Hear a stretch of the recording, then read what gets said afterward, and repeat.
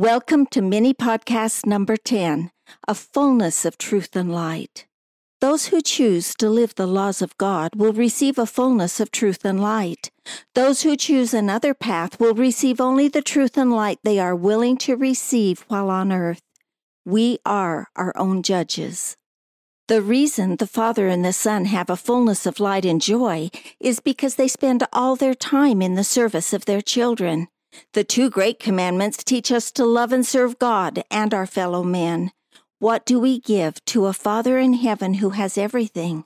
The answer is we give obedience to His commandments so that He can give us everything that He has.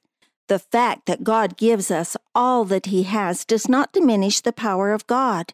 Rather, it expands His light that it may shine through us. Light is the one thing that doesn't diminish when it is shared.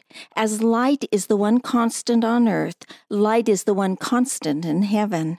It not only lights the way of the one who gives the light, it also lights the way of all those who receive the light. God is the light of truth and light. Satan is the father of darkness and lies. Truth equals light. Lies equal darkness. Which one, then, has eternal freedom, and which one eternal captivity? Only when we choose good are we led to greater truth, greater light, and greater agency.